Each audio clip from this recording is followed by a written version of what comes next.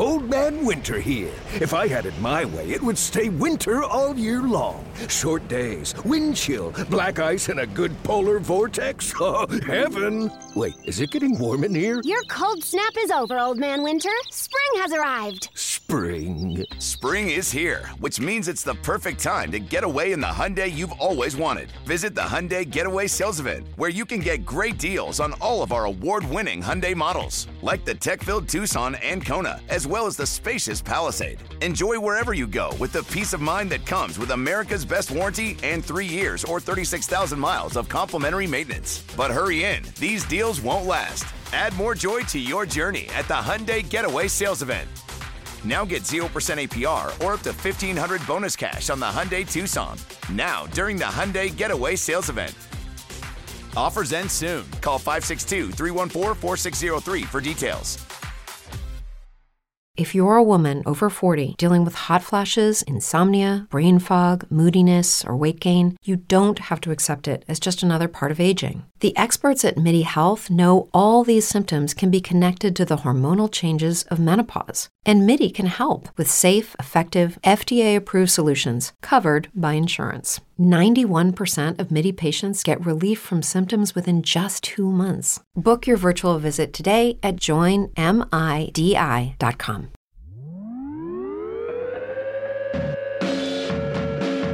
All right, and welcome to Fast Break Breakfast, NBA podcast. My name is Keith, here alone for a solo interview episode. The full episode with Chuck and John will be out next week. If you need more Chuck and John in your lives, you can get that at patreon.com/fastbreakbreakfast. We just dropped a bonus audio clip for the $5 and up crowd where John details his life as a scofflaw living on a houseboat. Kind of a funny story involving exotic animals. Anyway, you get that at patreon.com/fastbreakbreakfast, along with the other bonus content. We're in our fantasy leagues right now over on fantrax.com, competing for the big prize, which is, we got a couple of prize packages that will go out, in addition to, more importantly, the pride of defeating the other listeners and hosts of Fast Break Breakfast. So if you want to get involved with all that kind of stuff, you do that at patreon.com/fastbreakbreakfast. Today's episode's pretty fun. Talked with Matt Moore, and, we argued a bit. He's an arguer online. I don't normally interact online with, I like to live in an echo chamber, but this was fun. We had differing opinions on a few things, and so we got to talk him out, and he's a fun guy to talk to. Another way you can support our program is the Draft app. Download the Draft app at draft.com/fastbreak. It's a daily fantasy sports app. They have all kinds of sports. I only play the NBA ones. You do a snake draft against your friends or against strangers. You can play for $1 or $3 or $5 or whatever you feel comfortable playing. I only play against our listeners. If you enter the code FASTBREAK, you get a free entry into any $3 game. I've been playing it every night since I first downloaded the app over a month ago. Went on a really hot streak, on kind of a cold streak right now. But again, I only play against you guys listening. So if you download the app, use our code FASTBREAK. Follow me on there. My username is FastBreakBreakfast. I'll follow you back. Then I'll create the games. I'll invite you into them. We all play against each other. It's another fun way to watch NBA basketball and to win a little bit of money. So again, the Draft app, draft.com/fastbreak. Use the code FASTBREAK.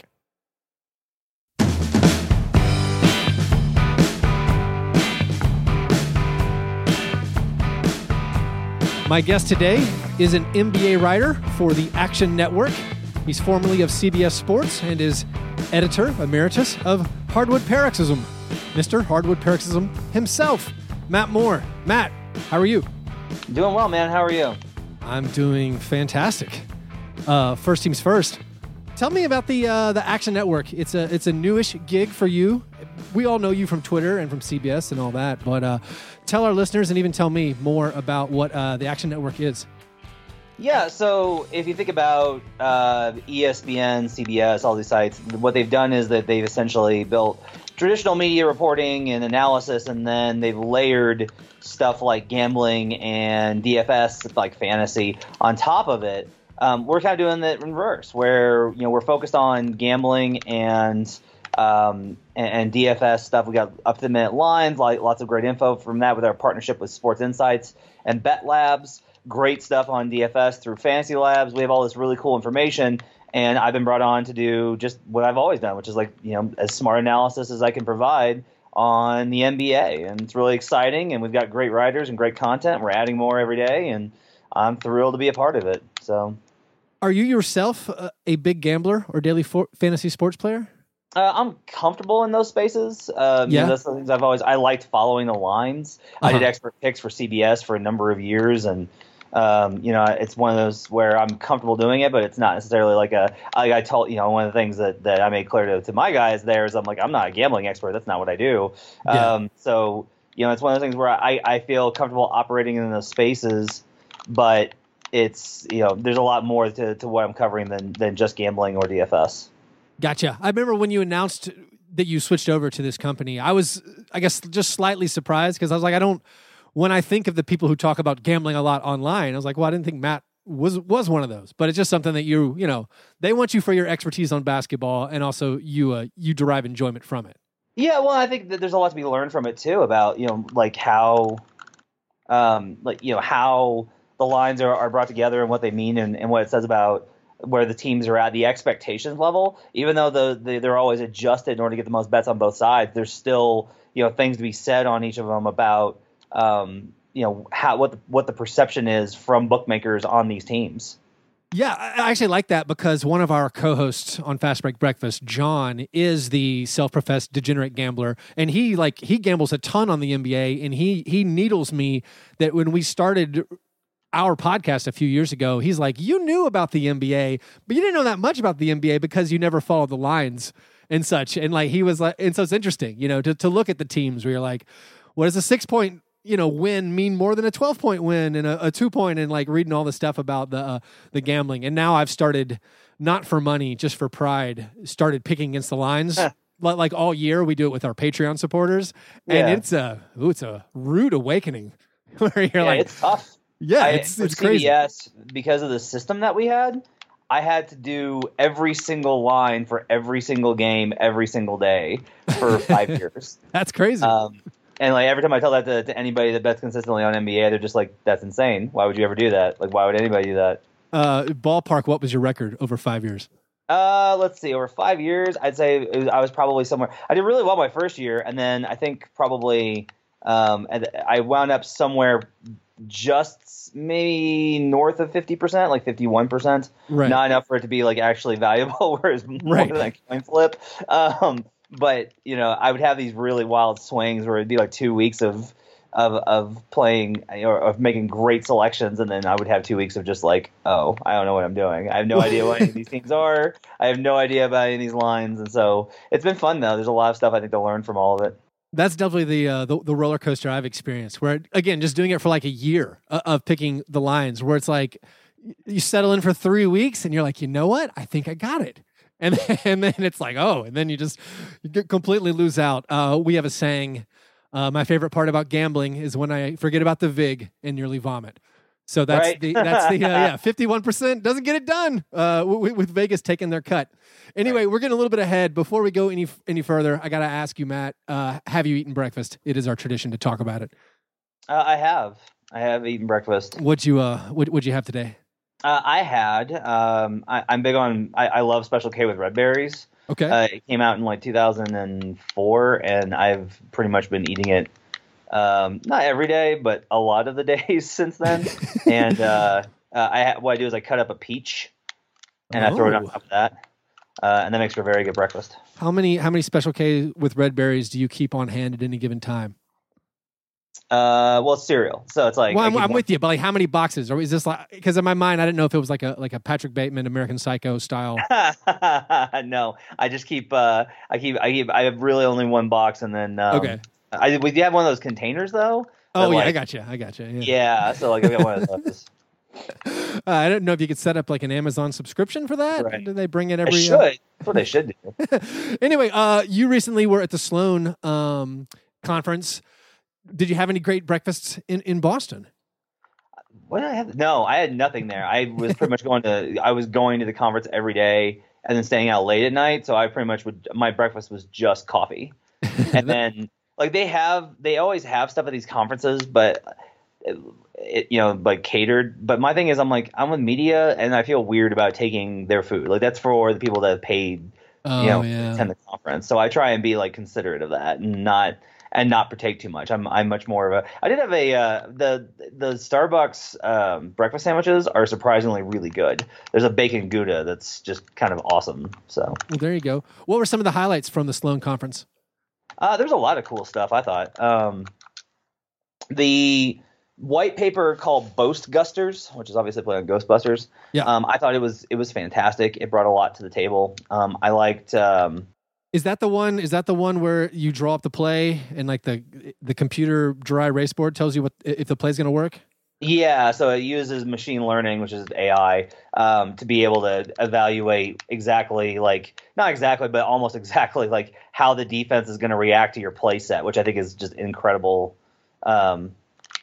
It's just really phenomenal to see what machine learning is going to do for the NBA, because like Vivek Randive has been talking about this for a couple of years about how eventually there's going to be like one of your assistant coaches is just going to be basically a computer. It's going to like one of your assistant coaches will wind up just being a unit that tells you what's going on and what the optimum lineups are and like all of that. And like that's very much going to be a thing in the future.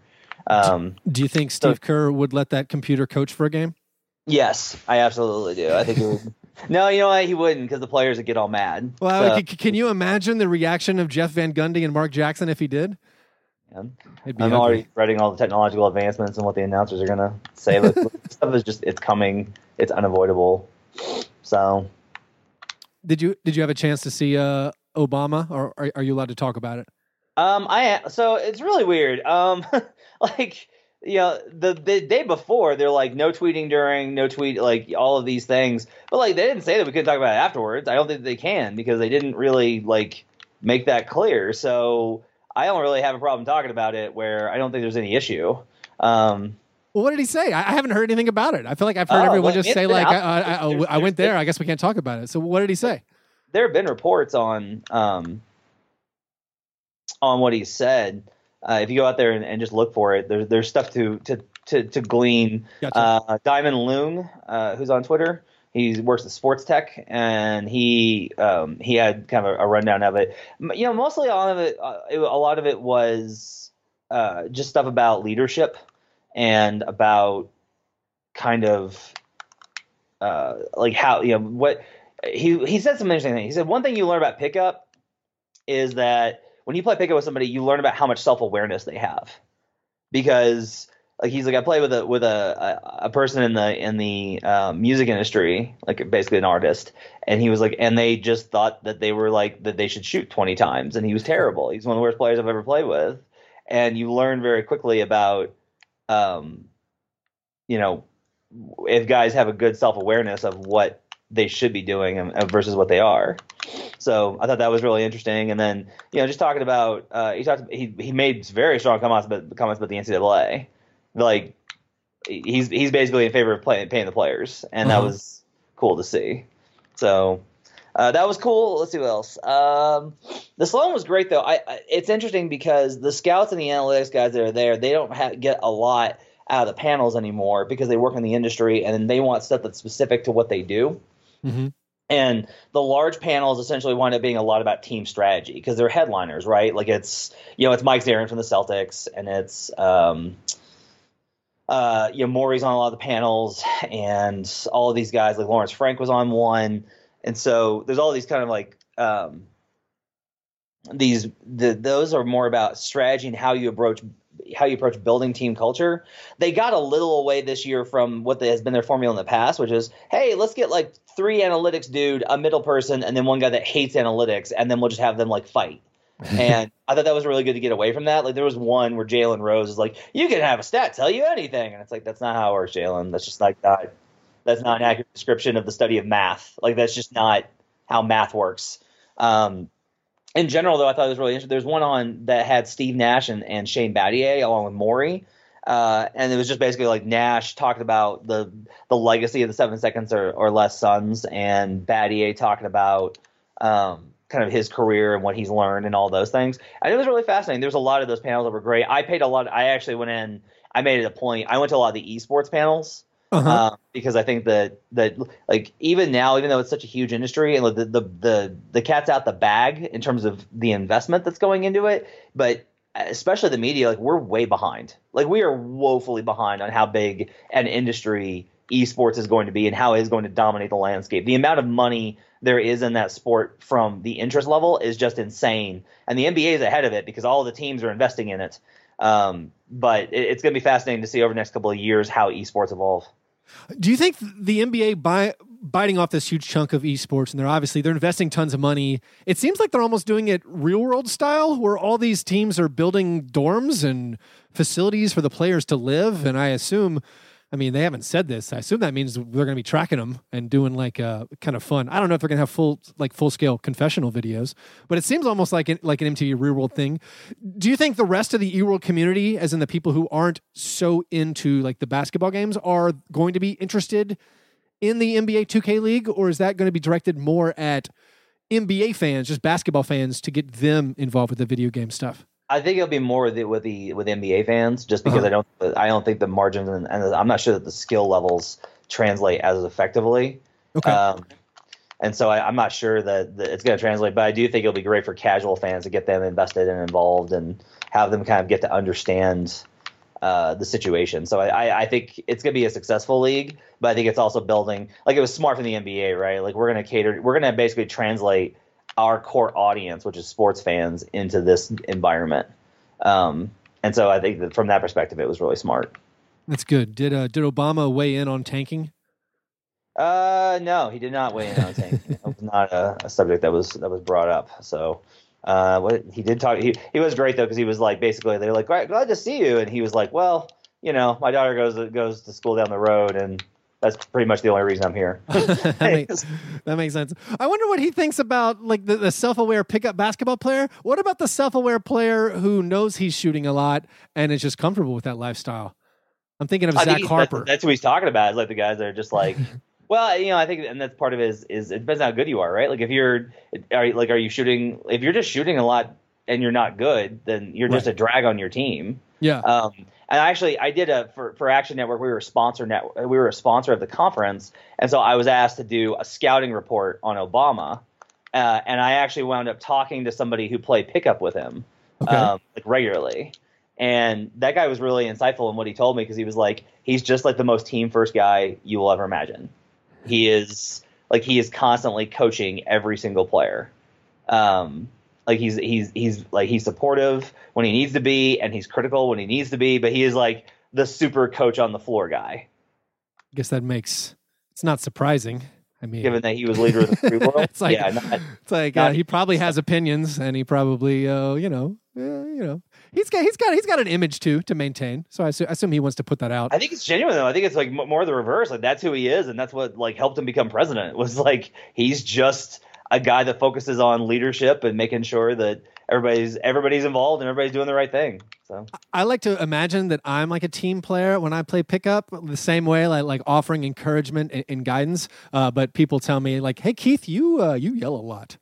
I'm like, oh, I was just thought you should do this. And anyway, so Obama didn't weigh in on tanking, but I want you to weigh in on tanking. I've always really kind of hated the idea that the losing is rewarded to some degree, but I guess hadn't focused my full attention on it. Like I tried to come up with different ideas on why they should totally revamp the lottery system or get rid of it.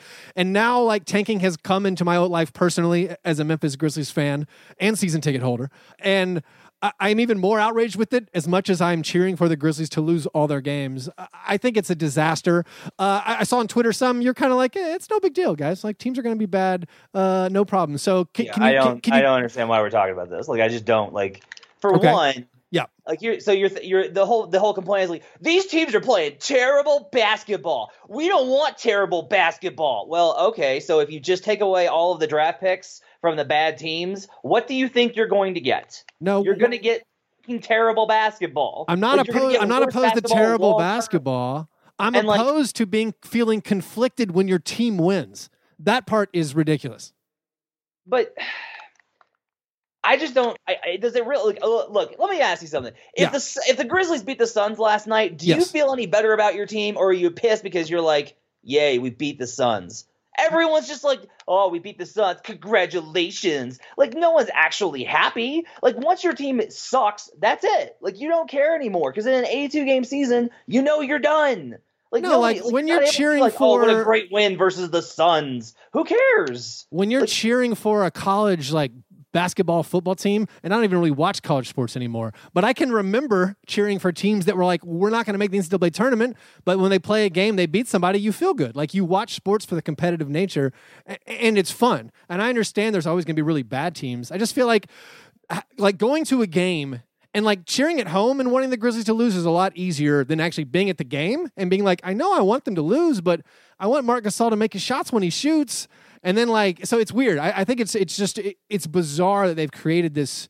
One, they've created a system where you're rewarded for losing. Your fans are conflicted. You have us nerdy basketball fans telling the casual fans no, it's actually bad that we won. Here's the thing though, is our real problem in this league isn't bad teams. It's okay if a team's bad for a year.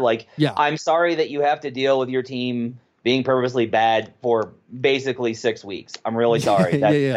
That's rough. Our problem is that we have bad organizations. Sure. That's the real problem. That's what we need to eliminate. I'm okay if you want to make a change to it to where you're basically saying, okay, if you're in the lottery for more than, X years in a row, then you your picks are taken away. I think that's a good thing because it would incentivize these teams to be like, look, we have to reevaluate our management. We have to reevaluate what our culture. We have to reevaluate our talent evaluation.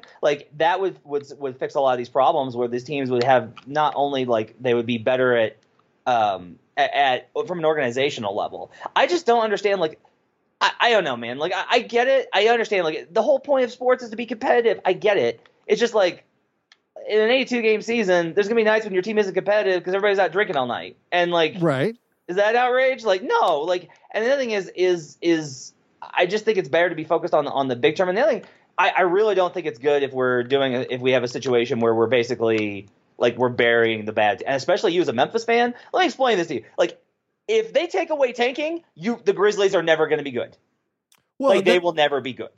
I mean, because you're saying if it was all if you got rid of draft picks completely, and they depended on getting the top pick. Look at the history. Some teams are buried in bad luck. Yeah, and they're typically the small market teams. I'm a Memphis fan, and I'm all oh, good. They're very close to getting the number 1 pick or the number 1 slot in the lottery, so that they can then get the number 4 slot in the lottery and take what will predictably be the worst player in the draft. Yeah, and that's what a situation that's advantageous to them. Imagine what happens if you change that. I don't know. This. I don't know. You just described a bad scenario and then said, imagine if they changed that bad scenario. Something different than that does sound pretty good. But that's the point. Look, if they flatten out the odds, do you know what happens? Is you have less chance of getting a good player, and you're not going to sign anybody in free agency. It prolongs your mediocrity. The Grizzlies had a phenomenal run based off of a whole bunch of weird things happening. Yeah. If if the Greek Run era doesn't come about, they're still in mediocrity. I you're agree. Talking about burying as much as you're I don't, you're, the question of, oh man, I have to watch some bad basketball for 6 weeks. Okay, let's compare that to being stuck in mediocrity and wondering what the point is of even watching this stuff for an extended period of time, because you're never going to be able to find ways to get better.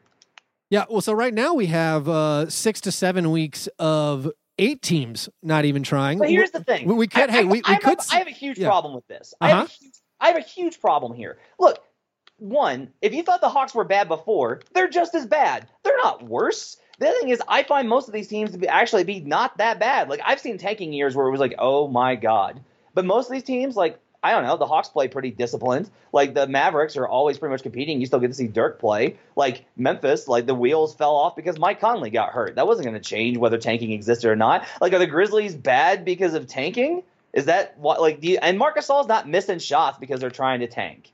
Like, let's be real clear on this. The players have zero incentive to tank. That doesn't happen. That's a myth that's made up and needs to be, like, die in a fire. Is the idea that the players, like, why would you possibly be like, oh, I really want us to lose more so that my reputation suffers and we wind up getting a player who will probably replace me? Why would you do that?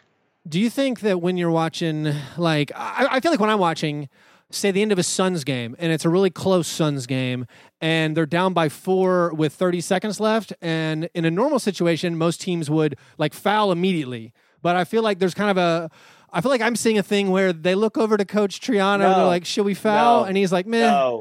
No. Because I'm seeing time run off the ends of these games, Matt, where I'm like, why didn't they foul for 15 seconds? But you're talking about the same team last year that fouled to make sure that Devin Booker could pursue 70. Oh, yeah. The same squad. Well, like, in their defense, they were down by 20 the whole time. No, man. Like, look, the players are not tanking. Like, they are seriously not. It's not happening. No, I mean, the players have never given directives to lose. They're not. Yeah, and I'm not arguing that. I'm understanding these and players. It's really insulting to suggest otherwise. Yeah. These guys are definitely all playing for their jobs. They're playing for their pride. But I think they know in the back of their heads, like, it honestly doesn't matter if we pull out this game right now. Like, there's not a dejected when you lose you're at right. the end. No, you're right. Because if tanking wasn't absolved, then they would know that last night mattered a whole lot. No. Once you get to All-Star and you are 15 games under 500, it's over. Sure. That's it. Like, guys check out in January of this league. Yeah. Because once they know that they're not going to be competing for anything serious, like, they check out. 1, 2, 3, 6 more weeks was the cry from the Nuggets. Like, teams check out. Like, that's a veteran problem more than it is for the young teams. And those young teams usually tend to be the worst ones. Was it the Bucks who did the 1, 2, 3 Cancun? The Cancun on 3? That was amazing. No, I'm with you. I just wish it was incentivized where the fans, when we watch, where like, what you wish that was incentivized. What you're actually saying is you wish that it was incentivized where the mediocre teams have a chance to get really good, but will probably just stay mediocre. The good teams will stay good, and the bad teams will stay bad. No, I want it where the mediocre teams can say, hey, if we actually win all our games in April, that's fun because winning is fun. And, like, I love watching Zach Randolph play from his time on the Grit Grind era. And the Kings are like, you know what? Zebo is a national treasure. Let's play him every game for, 20 minutes as opposed to let's sit him like every 3 games just because there's no point of winning. Whoa. Let's back up there. The Kings said in January, way before the tank thing, that they were moving to play the young players. But resting your veterans to get your young guys? Like, look, I love Zebo as much as you do. Everybody loves Zebo. Zebo's bad now. Like, He's bad. He's been bad. You want to know what would help them tank? Playing Zach Randolph more, man. Like, again, love the dude. They have a much better chance at losing with Zach Randolph on the floor. Like, that's the reality. That's got nothing to do with tanking. It's getting young guys the minutes that they need to develop because you have to look out for your future at some point. And with the case of Mark, like, I want him to shut down Mark. It's not because I want them to lose more games because, again, I'm just like, well, it doesn't matter. You're probably going to mess up the draft pick. But I want them to rest Mark because my thought process is, well, I want Mark completely healthy for the first time in 3 years. I want him to feel his – if we're going to make a run at this with bringing back Conley and Mark – then that means that Mark has to be 100%. He needs as much rest as possible. So some of these times, these tanking decisions are not built upon wanting to lose, man. It's like, look, if we lose, great, it helps our draft position. But in reality, it's we need to rest our veterans. There's no reason to – like, why on earth would you want to be like, well, I want Marc Gasol because, it's fun. It's super fun. Is that being fun worth him suffering a torn ACL? No. Sure, but like you're looking at the Kings situation when in January they acknowledged we have to develop our young players. Okay, that's like 10 players on your roster. And like playing Justin Jackson, starting him all this time, it's like that isn't really I mean, maybe that's helping for the future. Are you kidding me? Justin Jackson, here's an example. Like Josh Jackson, right? So yeah, for the Suns, Jackson's sure. getting more minutes, and he's improved huge. I've seen time and time again when young players start to get minutes, and all of a sudden it's like it helps them like big time. Like you need them to get minutes, and that growth is a big deal for these young guys. Like it's some of this is just like intuitive stuff, and we're just kind of ridiculous and silly about it. Like I get it that we all want to be like moralists and like the point of sports is for it to be fun. Well, I'm sorry, but a Suns Grizzlies game at full strength with everyone playing for every single reason possible is still not going to be fun because those two teams suck. And like if you lose those games when you're trying, it's even worse because you're like, God, we are just the worst. I guess I disagree that it's even worse. I think it's more like, all right, yeah, we lost because we're very bad. We still have fun. We still make jokes about our team being very bad, but we don't have to feel like weird about the fact that we're, like that winning is. I mean, do you want your team to get? Here's one. Do you want your team to get good players? Sure. I understand. Like you have to choose. But so then you have like a team like the Sixers who are in the middle of their process, and again they're the successful example sort of the process working. But like they went years where they they haven't. They're going to be the 8th seed. Like that's the 5 years to be the 8th seed. They have. Okay, they're probably not going to be the 8th seed. I'm sorry, 7th seed. Where are we at now? I mean, I would say that they've got a good chance of being as high as like 5. Like looking at their schedule, like I followed this stuff pretty intently. Yeah, and like there's a good chance that they're going to be pretty good. And even then, like they're a team that, like I'll tell you this, like I heard from 3 different Eastern Conference teams who were like, we don't want any part of the Sixers. Like we don't want them in the first round at all. Oh, certainly. So I mean, I don't know, man. Like make it like the Thunder were the 8th seed in 2010. That's part of the whole process. Like you're not going to jump from being from tanking to being like the 1 seed. Like that's not realistic. So I don't know. Like I'm just saying, like let's not be like. Well, kind of like no, like that. It's like it's working. Like it's painful, and I understand some of the concerns with it. If it didn't work out, like if you miss on a draft pick, if Embiid's hurt, like there's all these things. But I mean, there's just no way to really short them on where they're at now. Right. And I think I was gonna say, I mean, obviously, I agree, it's working, but we're not unfurling the mission accomplished banner yet. No, but that's the thing. Look, it's hard. Like like spoiler alert, the NBA is hard, like. Yeah, I'm with you. Hey, so let's move on. Last topic. You're in Denver. You're kind of close to the Nuggets. I'm like Nuggets are like my my secondary team in the depths of Grizzlies losing. I've become even more attached to the Nuggets. But so they're adding Paul Millsap back into the fold. They are in the midst of a really tight playoff race in the West.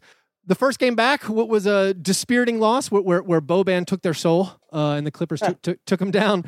How do you think they're going to incorporate Paul Millsap back in? And now Trey Lyles finds himself on the outside looking in, again, just based on one game. But how do you think they're going to get him back in to the fold? And how's that going to affect their playoff race? I think it's going to be tough for them with Millsap, I think, because they play such a different style, and Jokic plays so differently when he's on the floor. I think there has to be some real concerns, I think, from Denver about that they just haven't looked like they haven't been able to be the same team with Jokic and Millsap on the floor. And I'm not sure how to rectify that or where they need to go to get that kind of fixed. So there's a lot of things they have to figure out. That said, like the defense is just so much better with Millsap. Like it's not even close how much better it is. So I think that there's probably there's opportunity there for them to get better, and they've been really good offensively since since kind of like taking the reins off and letting Millsap or letting Jokic kind of run the offense. So there's a huge opportunity there for them. But I do think that Denver, I think it's going to be touch and go. I think Denver this whole season has been really in a kind of a tight race, and I think it's going to continue. I just think that they're going to be in a tough spot the whole way, trying to hold on to a playoff spot. I think it's going to be them and the Pelicans and the Clippers and the Jazz and the Blazers. I think they're all going to be jumped up, and then it's going to come down to a lot of tiebreakers and like complicated scenarios to source out who's going to win and how. What's your ideal rotation, assuming you were a coach of the Nuggets and knowing you only have 20 games left to get in the playoffs? I would probably say that one of the things I would start with is like you got to minimize the amount of time that Mason Plumlee's on the floor, and it's not even so much that like how Mason's played, because I think Mason's played pretty well. I just think that Mason presents certain challenges for your spacing and how you operate, and that probably Trey Lyles needs to get a higher spread. Like when Millsap and Jokic aren't on the floor together, they need to be playing small ball all the time. Like that's one thing that needs to be happening is they need to make sure that they're getting small ball rotations effectively out there, because when they don't play small ball, it's pretty bad. Yeah, I sat there kind of jaw agape watching that Clippers game in the first half when Millsap comes back and Jokic doesn't attempt a shot in the first half. Trey Lyles only gets in because there's foul trouble to Jokic, and I'm like, you got to be kidding! Like this is really. I think there's concern from Malone about the defense and what happens to it if you go full on like Lyles. And that's one of the things that I think Malone's really struggling with is he's a defensive coach, and essentially like the best option for them is for them to play offense first and offense only, to really focus on just their offensive output. And I think that's hard for him to kind of accommodate and manage. Do you think they have any buyer's remorse for signing Paul Millsap? Oh, no. He's been awesome. Like their defense is phenomenal when he's on the floor. Like they were in control of that game in part because of how well Millsap played. I just think that they're going to have, like, figuring it out is going to take time, and they don't have a lot of it because of the injury. Like that's one of the problems. Last thing, who's going to be left out among those teams like Clippers, Jazz, Nuggets, probably Blazers, Pelicans? The schedule is really bad. They won that game the other night because of a Boban Marjanovic fluke game. Like I'm not hating. It's just like a reality. Like he doesn't play because he can't be on. Like he was about to fall off and die in that game. And so I think the Clippers miss, and I actually think Utah misses. I'm just not convinced that they can beat the bad teams that are on their schedule. I think that they've got a really weak schedule, but I actually just think that that's going to hurt them down the stretch. And I think that they're sometimes we kind of tend to act like, oh, they got a weak schedule, and it's like, look, you still have to be a team that beats those teams. And they're 14-11 versus teams under 500 this year. They haven't been great versus those teams. So I think that there's a real chance that Utah misses out despite having what is unquestionably the easiest schedule amongst the teams in contention. I think I agree with you. I've grown enamored with the Jazz, but I don't think they have enough in the tank to get it done. Well, Matt, thanks for taking time to come on the show. I'm looking forward to seeing if we can get an NBA record 8 teams under 25 wins this season.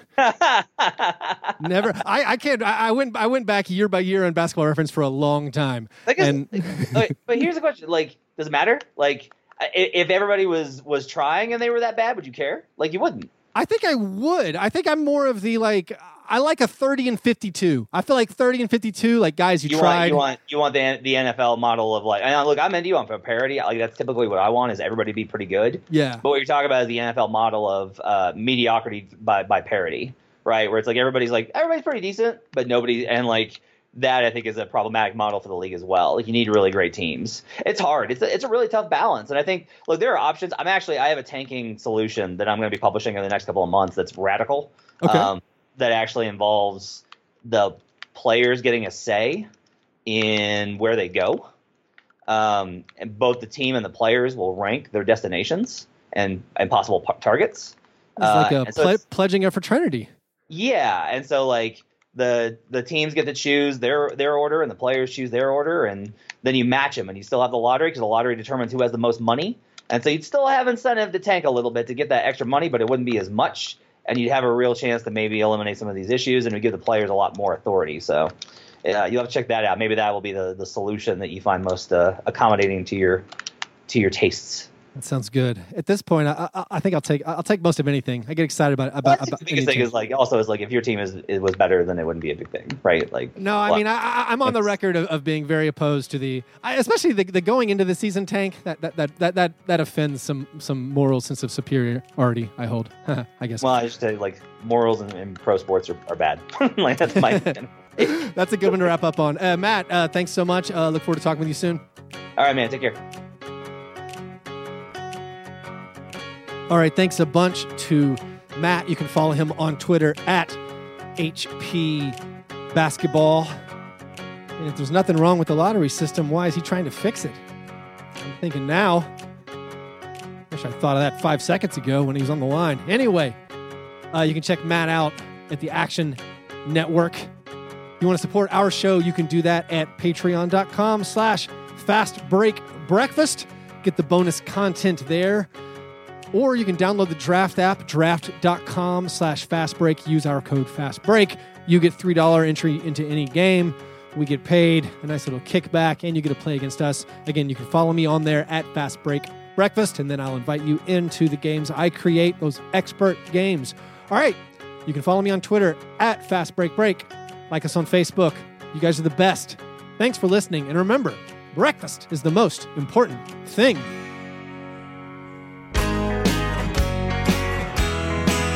Yeah, never apologize for being G&G. Fast break, man. You understand?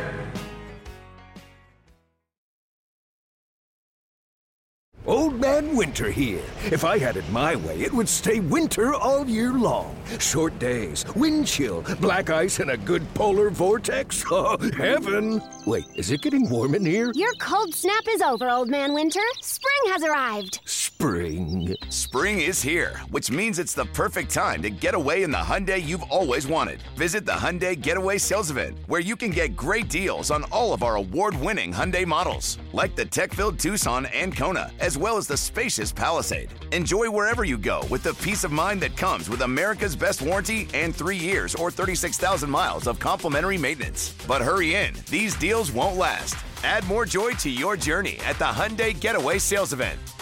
Now get 0% APR or up to $1,500 bonus cash on the Hyundai Tucson. Now, during the Hyundai Getaway Sales Event. Offers end soon. Call 562-314-4603 for details. Brain fog, insomnia, moodiness, achy joints, weight gain. Maybe you're thinking they're all just part of getting older. Or that's what your doctor tells you. But MIDI Health understands that for women over 40, they can all be connected. Hormonal changes that happen during perimenopause and menopause are at the root of dozens of symptoms women experience, not just hot flashes. MIDI specializes in compassionate care for women in menopause. Their solutions are safe, effective, and FDA approved. Plus, they're covered by insurance. A convenient telehealth visit with a MIDI clinician can be your first step to getting personalized care. They'll tailor a treatment plan for your symptoms and health history, so you can get back to feeling great. 91% of MIDI patients get relief from symptoms within just 2 months. When your body changes, your care should too. Book your virtual visit today at joinmidi.com. That's joinmidi.com.